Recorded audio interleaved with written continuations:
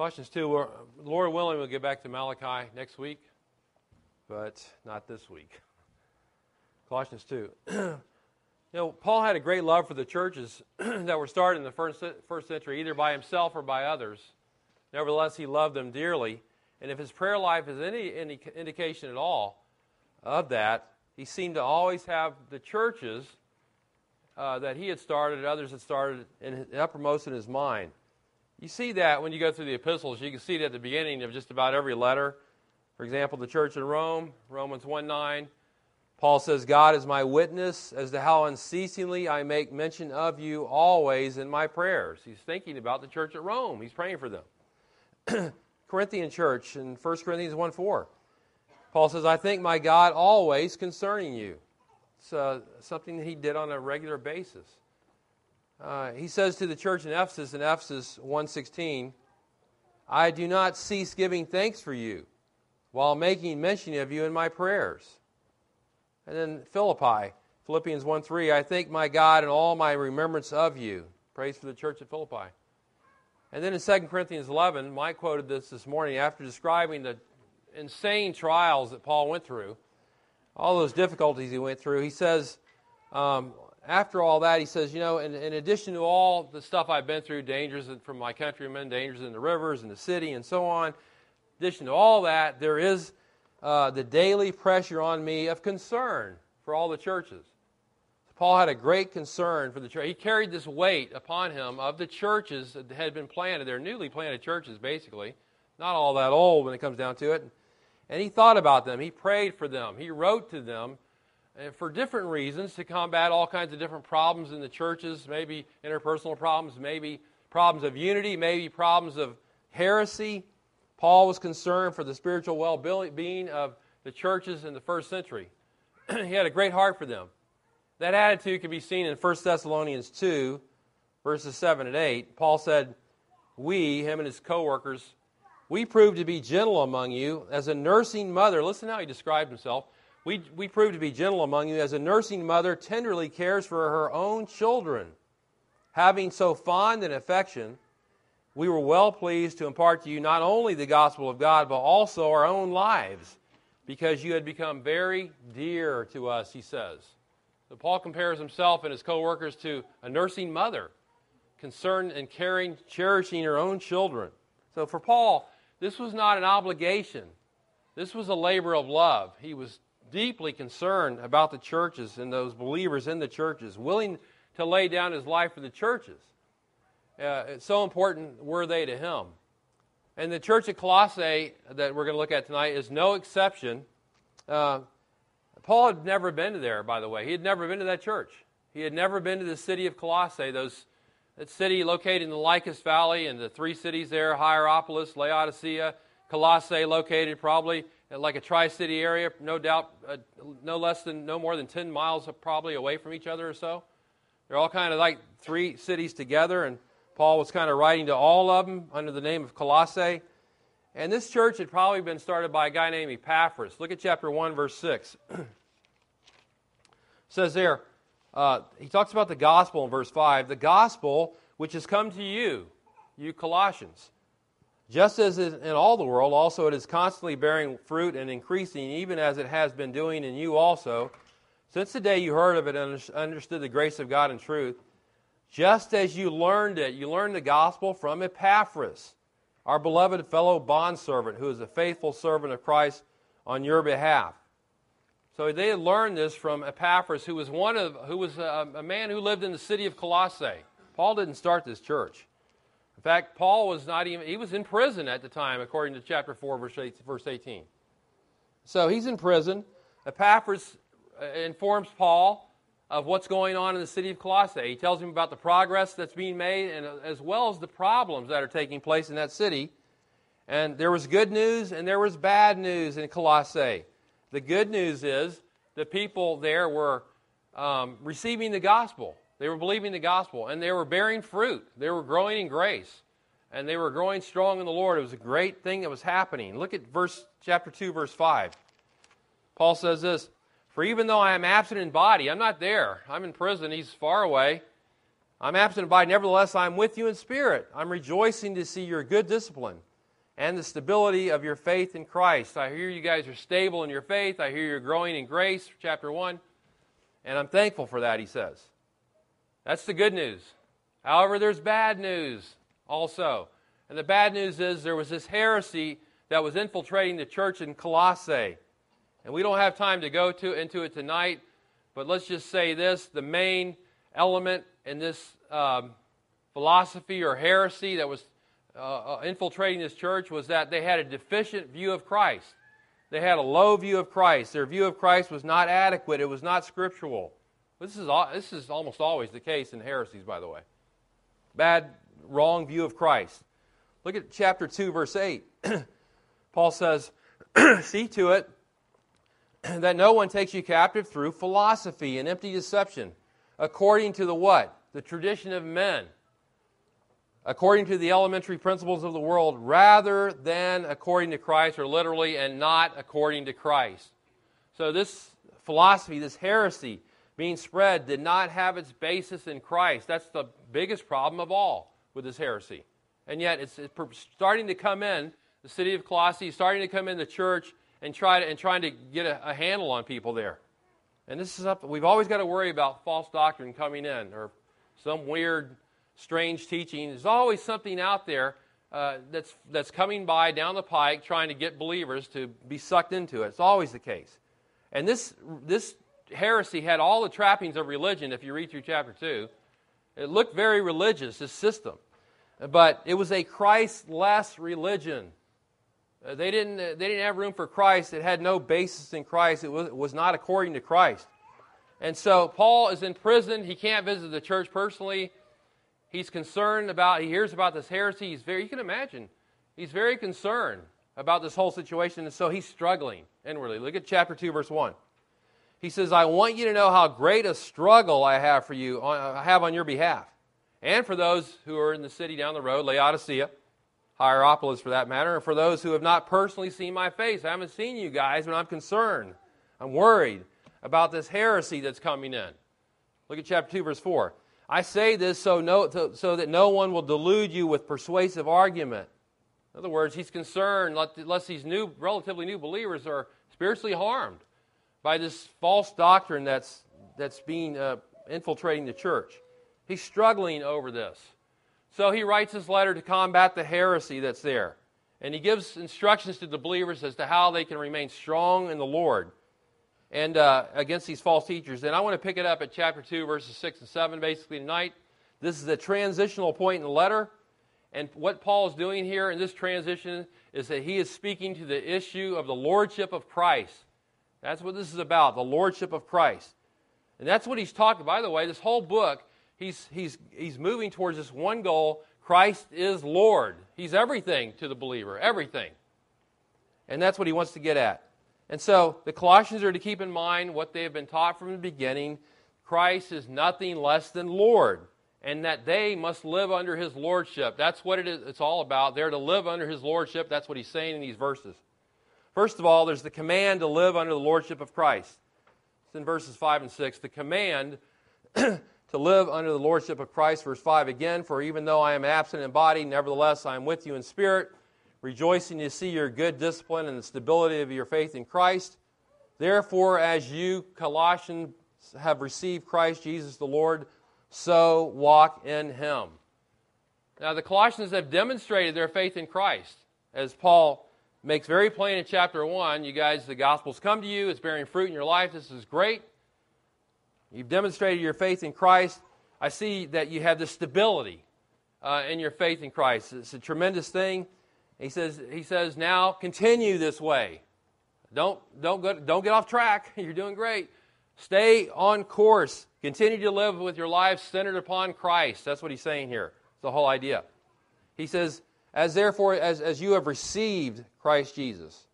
Now, what does he mean by receiving Christ? You hear a lot of people saying, have you received Christ as your Savior? You hear that often, right? You need to receive Christ as your Savior, yes. But there's something more here to this word in this context than meets the eye. And it's somewhat of a technical term. It means this. To receive here means to receive something delivered by tradition. To receive something delivered by tradition. Now, you say, what does that mean? Well, it goes back to the apostles, really. Revelation, as you read in the New Testament, the revelation of God was given to the apostles, and they handed that down to the church. And the churches, they practice those traditions. In other words, this is the Word of God being given to the churches, and that is good tradition. For example, Acts 2:42. That says the early church devoted themselves to what? What kind of a teaching did they devote themselves to? The apostles' teaching. The apostles received the word from God. They taught the people. That has been handed down to the churches. And what the apostles taught was what the Lord revealed. Apostle Paul, for example, didn't teach anything that wasn't revealed by God. It was God's word. And to forsake what the apostles taught was to teach heresy, basically. Paul speaks of this kind of idea several places in the New Testament. Listen to this. I don't know if you've ever thought about traditions being good or not. We usually consider traditions only many times in a bad sense when it comes to churches and gospel and things of that nature. But in this, it's a good sense here. 1 Corinthians 11:2, for example. Paul praises those people in the Corinthian church because it says, you're holding firmly to the traditions just as I have delivered them to you. In effect, he was talking about the Word of God there. I've delivered the Word of God to you, a tradition handed down to me by God, revealed by God. You're holding to those traditions. That's great. And then in 1 Corinthians 11:23, Paul says, I have received from the Lord that which I also delivered to you, that the Lord Jesus in the night in which he was betrayed took bread. And he goes on to talk about the Lord's Supper. In other words, that's a tradition we want to keep, right? The Lord's Supper, we want to do that. That's a tradition that came from God, came from Christ. Galatians 1:9, Paul says, as we have said before, so I say again now, if any man is preaching to you a gospel contrary to what you have received, same terminology as in Colossians. If any man is preaching to you a gospel contrary to what you have received, let him be accursed. Verse 11, Galatians 1:11, for I would have you know, brethren, that the gospel which was preached by me is not according to man, for I neither received it from man nor was I taught it, but I received it through a revelation of Jesus Christ. So Paul handed down that which the Lord had given him, that gospel. That's a tradition we've got to hold on to, the gospel of Christ. We've got to keep that tradition. We've got to promote that tradition and propagate that tradition. 2 Thessalonians 2:15, another reference to this idea. Paul says, so then, brethren, stand firm and hold to the traditions which you were taught, whether by word of mouth or by letter from us. Paul's teaching the word of God again. 2 Thessalonians 3:6. Now we command you, brethren, in the name of our Lord Jesus Christ, that you keep away from every brother who leads an unruly life, and not according to the tradition which you receive from us. So you can see this idea is mentioned again and again by Paul. It's mentioned in 1 Corinthians 15, 1-4 as well. It talks about the gospel which they had received, and Paul had gotten it from the Lord and gave it to them. And it goes on and on like that. And when it comes to the book of Colossians, the focus in the whole book of Colossians is strongly on the person of Christ. Colossians is really all about the person of Christ, who he really is. He's the Lord. He's God. So in Colossians 2:6, the tradition that was received by the Colossian believers is Christ himself. And that's the tradition they've got to keep. He says, as you have received Christ Jesus the Lord. And that not only involves believing on Christ, it involves the teaching about Christ and about his significance. And so there's good traditions as well as bad traditions that have been handed down from generation to generation.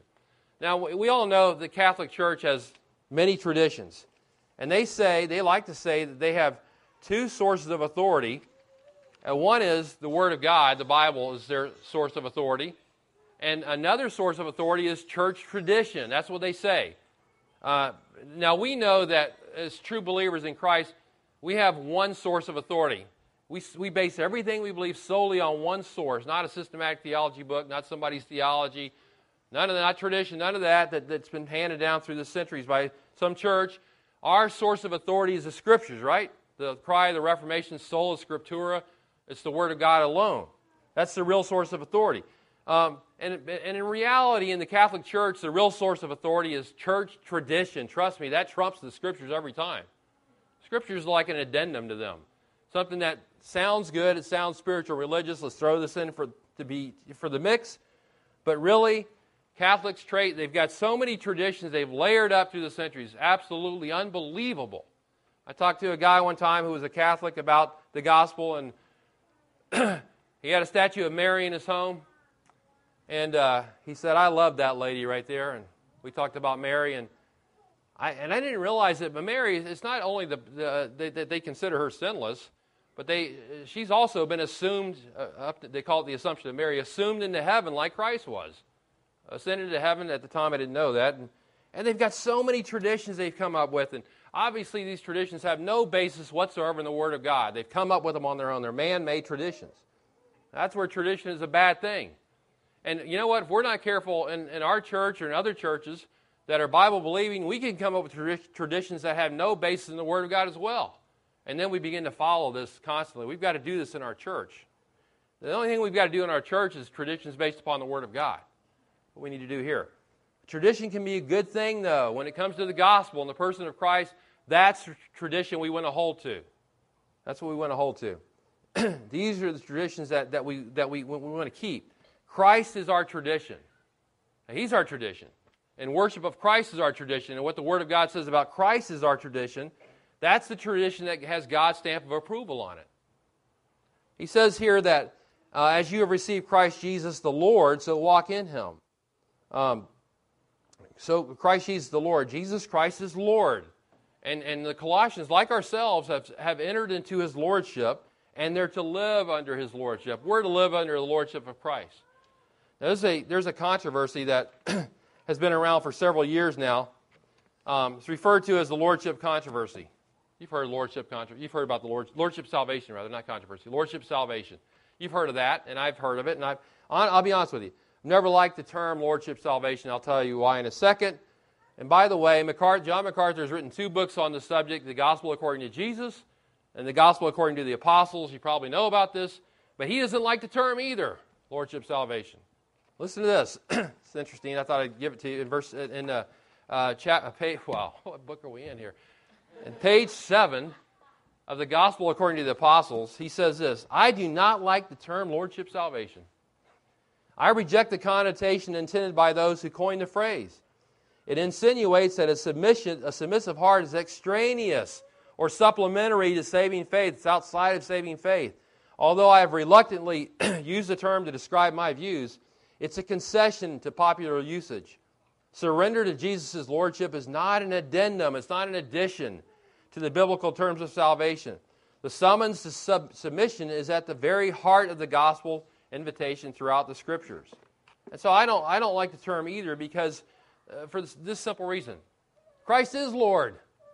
When a believer gets saved, that's what the New Testament says. He's Lord. There's no need to add the term Lordship salvation to it. We're saved, a believer's saved. He receives Christ as Lord. Now, MacArthur defines this Lordship salvation in the following way. He says this: the gospel call to faith presupposes that sinners must repent of their sin and yield to Christ's authority. It's repentance, and then there's the yielding to Christ's authority. That's what the Lordship of salvation. I don't know why any believer would argue this point, and yet I've heard it argued by people. Why would you argue this? The New Testament teaches that when a believer is saved, when a person is saved, Christ is his Lord, Christ is her Lord. There's no other teaching than that. That's what it says. Truth is blatantly obvious. It's not up for discussion by anybody at all. A person who doesn't understand this has not either read the New Testament or doesn't understand it. One of the two. That's just how it is. Somebody, you say, well, what if somebody doesn't agree with it? Well, then you don't agree with the New Testament then. It's that simple. A follower of the Lord Jesus Christ is submissive to Christ as Lord, submissive to His authority, right? And he's going to demonstrate in his life by obeying his master that Christ is Lord. Jesus said, if you love me, you will keep my commandments. People talk about loving Christ, but are we keeping His commandments? So do we really love Him? If we love Him, we'll show it by keeping His commandments. And what's often said about this and what the Bible says about this are two different things. Christ is Lord. Our lives belong to Him. It's not complicated, is it? We like to rationalize and make excuses for ourselves, but the bottom line is Jesus Christ is Lord. And Paul wants to emphasize this. This whole book is about the lordship of Christ. Our lives are to be centered upon Christ as Lord. Now, that's the constant theme of Paul's. It's not just here in Colossians, but it's several places in his writings. For example, Romans 10:9, Paul says, if you confess with your mouth, that verse that we like to use in witnessing often, or don't know if you guys still use that verse in witnessing or not, but we used to back in the day. Romans 10:9, if you confess with your mouth Jesus as Lord and believe in your heart that God raised him from the dead, you will be saved. 1 Corinthians 12:3, therefore I make known to you that no one speaking by the Spirit of God says Jesus is accursed, and no one can say Jesus is Lord except by the Holy Spirit. There it is again. 2 Corinthians 4:5, Paul says, we do not preach ourselves, but Christ Jesus as Lord, and ourselves as your bondservants for Jesus' sake. He's the Lord, we're the servant. Philippians 2:11, every tongue will confess that Jesus Christ is Lord to the glory of God the Father.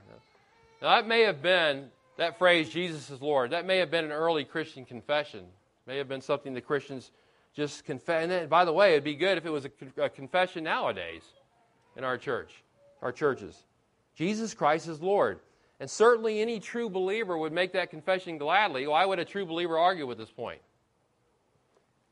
So Colossians 2:6 here is, as I said, a transitional point in the letter to the Colossians. Paul is simply now summarizing in this chapter what he's already specified in chapter 1 about Christ being Lord. In other words, to say that Christ is Lord is to say what Colossians 1:15 says. Look at Colossians 1:15.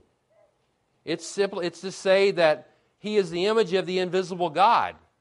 I mean, how much further can you go down the road and say Christ is Lord, except to say he's the image of the invisible God? Colossians 1:15, to say that Christ is Lord is to say that he's the firstborn of all creation. Mike referred to this morning. In other words, he has priority over all creation. It's to say he's the creator, verses 16 and 17, to say he's Lord. It's to say in verse 16, 17, he holds all things together. It's to say that he's Lord is to say, according to verse 18 of chapter 1, he's the head of the church. According to verse 26, to say that Christ is Lord is to say that he's the mystery of God, which Paul preached. And according to 1:18 again, to say that Christ is Lord is to say that he's got to have first place in everything. That's what Paul is driving at in this letter. He's to have first place in everything, preeminence of Christ. So Paul connects what he's already said with what will come after with this central thought, Christ Jesus is Lord. That's how it is.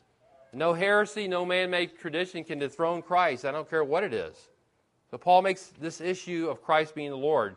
These guys were saying that Christ wasn't Lord. These heretics. Wasn't Lord. Something lesser than that. Paul's saying, no, he's Lord, and you live under his lordship. This is a command. He says, walk in him. As you have received Christ Jesus the Lord, so walk in him. There's the command, the word walk. It's the idea of how a person conducts himself in daily living. Walk. You see that word translated in different Bibles, different translations, different ways. Some Bibles translate the word walk as live your life, maybe. Something like that. Believers are those who walk with God. They live their life before God. They keep in step with the Spirit. And this walk with God is a continual one. It's something we do today and the next day and tomorrow and all of our lives. When we wake up every day, our conduct should be glorifying to God because he's our Lord, right? That doesn't cease. But look at the phrase carefully in verse 6. It says, so as you've received Christ Jesus as Lord, and that's how you received him as your Lord, so continue to walk that way. Walk, and look at the word in. Walk in him. Walk in him. What does it mean to say walk in Christ? Well, it means that our lives are incorporated in Christ. It means that we're in union with Christ. It means that we're to remain centered upon Christ. He's the sum and substance of our entire being, of our lives. He's everything to us, is what he's saying. Remember Paul's words in Philippians 1, for to me to live is what? To live is Christ, right? That's what it's all about. You can sum up our walk, you can sum up our lives in one word, Christ. He's to be everything to us. We have received Christ as Lord, and now what do? Change directions? We got this heresy coming, and no, that's what we stick with what we learned already. We continue to walk in Him as Lord. He's Lord of our lives from beginning to end. This is the command to live under the lordship of Christ. Paul wants to combat the heresy this way. Secondly, notice the characteristics of living under the lordship of Christ. The characteristics of living under the lordship of Christ. What is it that characterizes those who walk in Christ? Well, there are 4 characteristics that help us to understand what it is to walk in Him. The first 2 are word pictures. They belong together. They're passive words, which shows that God is doing the work in their lives. God is working in their lives. He's been at work among the Colossian believers. The first characteristic comes from the language of horticulture, and the second from architecture. That's not unusual, by the way. He talks about planning, he talks about building. It's not unusual for Paul to do that. He does it in 1 Corinthians 3 as well. Paul says there, I planted, Apollos watered, God gave the increase. And then he goes on to talk about the Corinthians are compared to a building, Paul says. And Paul says, I'm a wise master builder. I've laid a foundation for your faith. So he compares them to a building. That's not unusual for Paul to do that. So what does it mean to walk in Him?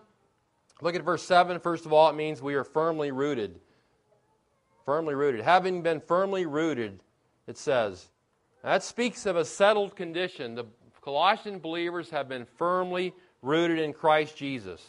Just like a tree has deep roots that go into the ground, so the believer is deeply rooted in Christ. All believers are. All of us are. Remember the parable of the sower in Mark chapter 4, Matthew 13? Sower sows the seed's the Word of God. And there's 4 different types of hearers. Those who hear the gospel, the seed of the Word of God falls on hard ground. There are people who hear the gospel and then Satan comes by and takes the Word away. They forget about it. Nothing really happens in their life. Another hears the gospel and the seed falls on rocky ground, and there's no depth of soil there. There's thorns that choke it. And then the third seed falls on thorny ground, and no fruit comes from that. But then there's the seed that falls on good soil, and it bears fruit, right? It bears fruit, different kinds of fruit, different amounts of fruit. And that's the last illustration shows what happened to the life of the Colossian believers. That's exactly what happened to them. Again, look at Colossians chapter 1, verse 6. This is a great statement concerning them. Look at verse 3. We give thanks to God, the Father of our Lord Jesus Christ, praying always for you Colossians. Since we heard of your faith in Christ Jesus and the love which you have for all the saints, because of the hope which was laid up for you in heaven, of which you previously heard in the word of truth, the gospel, which has come to you, this gospel, just as it has in all the world. Also, it's constantly bearing fruit and increasing, even as it has been doing in you since the day you heard of it and understood the grace of God in truth. The Colossians are the real deal. They're the people that heard the gospel. They heard the seed and they had the good heart, and it took root in their heart, and it produced fruit. These are true believers. It's none of this business of people being saved and then you don't see them again, they don't come to church, nothing happens in their life. None of that. Paul says basically, you Colossians receive the gospel. It's real. You've been firmly rooted in Christ. You understand the grace of God in truth. Continue to walk that way in that truth. He says you're facing an ungodly teaching. Let your roots go deep in Christ. Let them go deep. They're like a tree that cannot be uprooted. Their foundation is strong. So don't hinder that. You know, you're reminded of John 15, where it talks about Christ being the vine, and believers are in that vine, and they're connected to that vine, and John says, abide in the vine. You know, believers, we draw our life from Christ. We draw our sustenance from Christ. We're nourished by Christ. And, you know, not everybody is that way. I like what Jesus said in Matthew 15:13 to the Pharisees. He says, I think one of the apostles said, don't you, Lord, aren't you worried that you're going to offend these guys?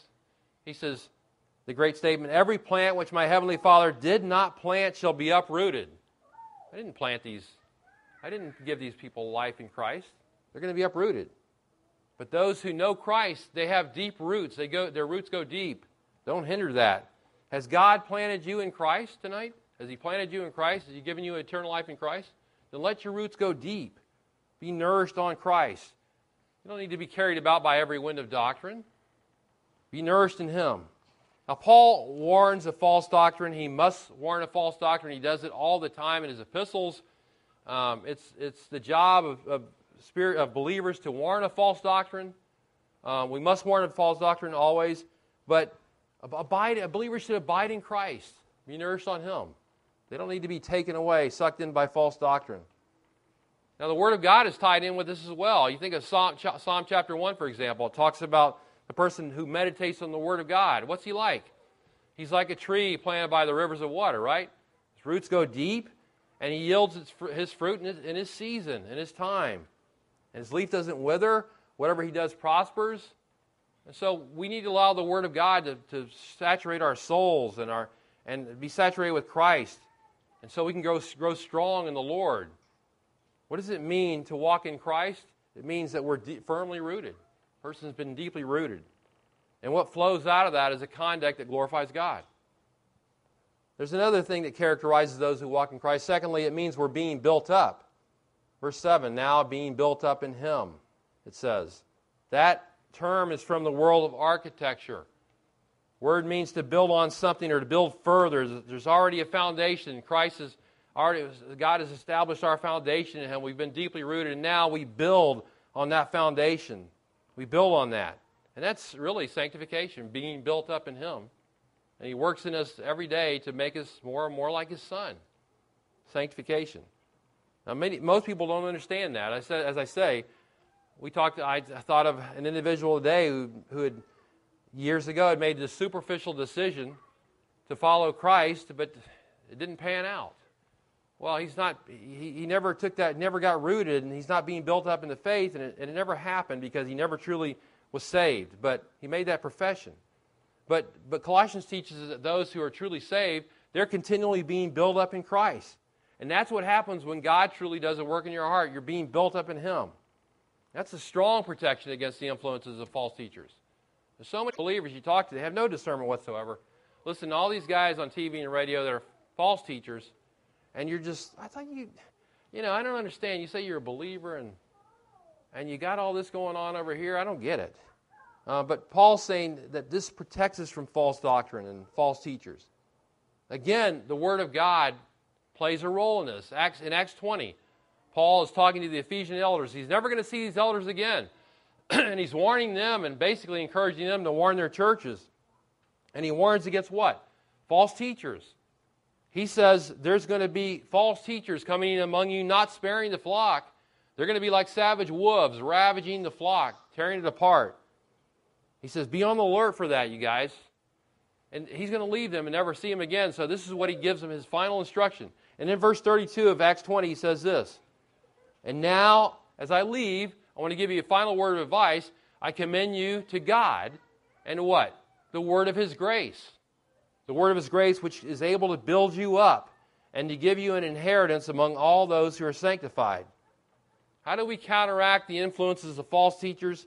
How do we combat the pack of savage wolves that's running wild in churches? Yes, churches. And religious organizations and all that. Well, we take Paul's advice, right? We become strong in the Word of God. Become strong in Christ. Being built up. We should participate in that process as well. God has planted us. But He wants us to participate in this. John 17:17, Jesus prayed, sanctify them in the truth. Your word is truth. How are you going to be sanctified? By being in the Word of God, right? By hearing the truth.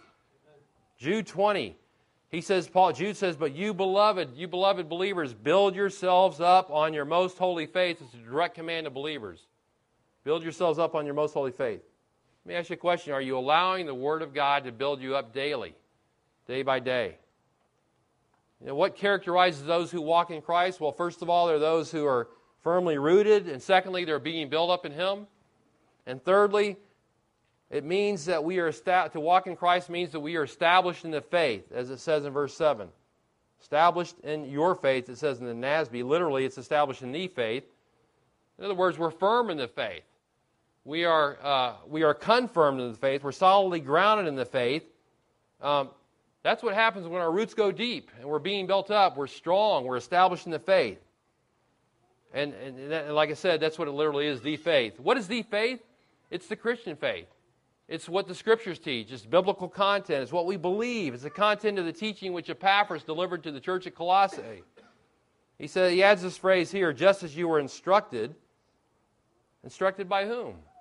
Paul didn't teach these guys. Well, we saw earlier Epaphras did, right? One of their own in chapter 1, verse 7. Paul had never been there. Epaphras taught them, and they were becoming established in the faith.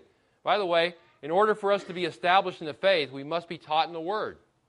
Must be taught in the Word. One of the things God uses as teachers to do that, teachers teach the Word of God, church hears it, and is built up in the Scriptures. So we're to avail ourselves of the opportunity to hear the Word of God so we can be built up in the faith. And that's done publicly, it's done privately in your own private study of the Scripture. That's how God has ordained it to be. Now these three terms, firmly rooted, number one, number two, built up, and three, established in the faith, they all speak of strength. They all speak of stability. Look at Colossians 2, verse 5 again. For even though I am absent in the body, nevertheless I am with you in spirit, Paul says, rejoicing to see your good discipline and the stability of your faith in Christ. People were stable believers. They were new believers, relatively new, but becoming stable in Christ. Now, believers who walk in Christ, they're no longer children, tossed about by every wind of doctrine. Ephesians 4, tossed here and there by waves and carried about by every wind of doctrine. By what? The trickery of men, just like these guys in Colossae. By craftiness and deceitful scheming. These guys, that's what false teachers do. They come in, they deceive people, they're cunning in how they do it. Paul says, you don't have to be that way. That's why he says in Colossians 2:4, I say this so that no one will delude you with persuasive argument. Persuasive arguments. Arguments that sound very appealing, but they're opposed to the gospel. You know, it reminds me of Colossians 1:28, what the goal is, Paul said. The goal, look at Colossians 1:28. He says, we proclaim Him, we proclaim Christ, admonishing every man and teaching every man with all wisdom, so that we may present every man, every person, complete in Christ. That's what He wants. He wants us to be complete in Christ. That's the goal. And so our lifestyles to follow suit. There's a fourth characteristic, however, that he mentions here as we talk about believers walking in Christ. It means, fourthly, that we are overflowing with gratitude. We're overflowing with gratitude, as he says at the end of verse 7. Now, that seems out of place. As you read the first three characteristics, they flow smoothly. They're all together. They're similar, talking about the strength of a believer. Paul says, I want you to be strong, mature, and all this. But then he says, oh, by the way, don't forget to be thankful. That doesn't seem to flow with the rest of this thing. At first glance, it doesn't seem to flow with the rest of it. But think about this. Gratitude for a believer is never out of place. And it revolutionizes a person's life. It makes your attitude totally different. It's a very necessary element in life. Mike talked about that again this morning as well. It's a theme that Paul is always talking about, and he talks about it several times in the book of Colossians.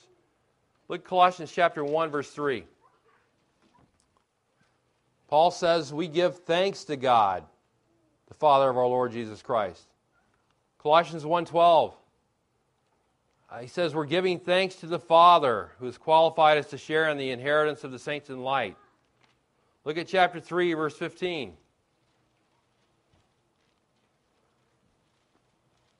Let the peace of Christ rule in your hearts, to which you were called in one body, and what? And be thankful. Again, he says it. Chapter 3, verse 17. Whatever you do in word or deed, do all in the name of the Lord Jesus, giving thanks through Him to God the Father. Look at chapter 4, verse 2. Devote yourselves to prayer, keeping alert in it with an attitude of what? Thanksgiving, right? He's always talking, he says it 6 or 7 times in this letter. He talks about being thankful, thanksgiving. And it's not simply enough to show gratitude to God for all He's done for us. He talks about being overflowing with gratitude. That's just not normal, is it? Isn't our tendency to complain constantly about everything under the sun, as Mike talked about this morning? We're always complaining about everything. It doesn't matter what it is. But God's people are called to be different. We're to express gratitude for things, for God, for all that God's done for us. So many things, spiritually, physically, materially. He's blessed us in so many ways, it never ends. The Colossians had much to be thankful for. They could be thankful for the fact that the gospel came their way and they were bearing fruit in their lives. They could be thankful for the person and work of Christ. They could be thankful that they were no longer enemies of God, Colossians 1:21 through 25, that they were no longer enemies of God. They were reconciled to God through Christ. They could be thankful for the ministry of Epaphras on their behalf and of Paul writing this letter. How'd you like to have the Apostle Paul write our church a letter if you lived back in that day? It's amazing. It's not too much to expect for them to be grateful people. And what about us? Is it just the Colossians who should be that way? Overflowing with gratitude? This ought to affect all of us as well. Think about this. If we could only get a handle on this concept, it'd be revolutionary. To be a thankful person about everything. It's a life-changing thought. It's life-changing. It changes our whole attitude towards God and everything else, towards people, everything. It gives us a perspective that God wants us to have. And so those who live under the lordship of Christ are what? They're thankful people. We say Christ is our Lord, and to be complaining, that's not expressive of saying that Christ is our Lord. And so these four things. And I guess if we get anything out of this letter tonight, it's this: Christ Jesus is Lord. Paul's made a great effort to get to this point. He is our Lord. We walk in lockstep with Him. We do His bidding, right? We obey His word. We follow His marching orders. We're under His authority. He's our Lord. And since that is the case, and God has caused us to enter into His lordship, then we must live accordingly. We've received Christ Jesus as Lord. Now let's walk that way, as if we have received Christ Jesus as Lord. Let's continue on with that. We've got to be aware that our roots are in Him. They go deep in Him. We're in the process of being built up in Him. And we're to avail ourselves of the means of grace as well, by the way. We're established in the faith. And that will help us to keep away from false doctrine and the things that men come up with that are strange and foreign to the Word of God. With all that God has done for us in Christ, there can only be one response. What's that? We should be overflowing with gratitude for all that He's done. What other response is possible? Paul says, therefore, as you have received Christ Jesus the Lord, so walk in Him. Let's pray. Lord, we're thankful again for your word. We pray that we would again think about the fact that you are our Lord, and that we're to live under your lordship. We pray that we would yield our lives to you under your authority, that we would walk in all ways pleasing unto you, that we will stay away from any doctrine that's foreign to the Word of God, doesn't line up with the teaching of the Scriptures, that will hold to the tradition of Christ and what the Word of God says. And we just pray that we would be those who would hold strong to what has been passed down to us and pass it on to others as well. We just pray all this in Christ's name. Amen.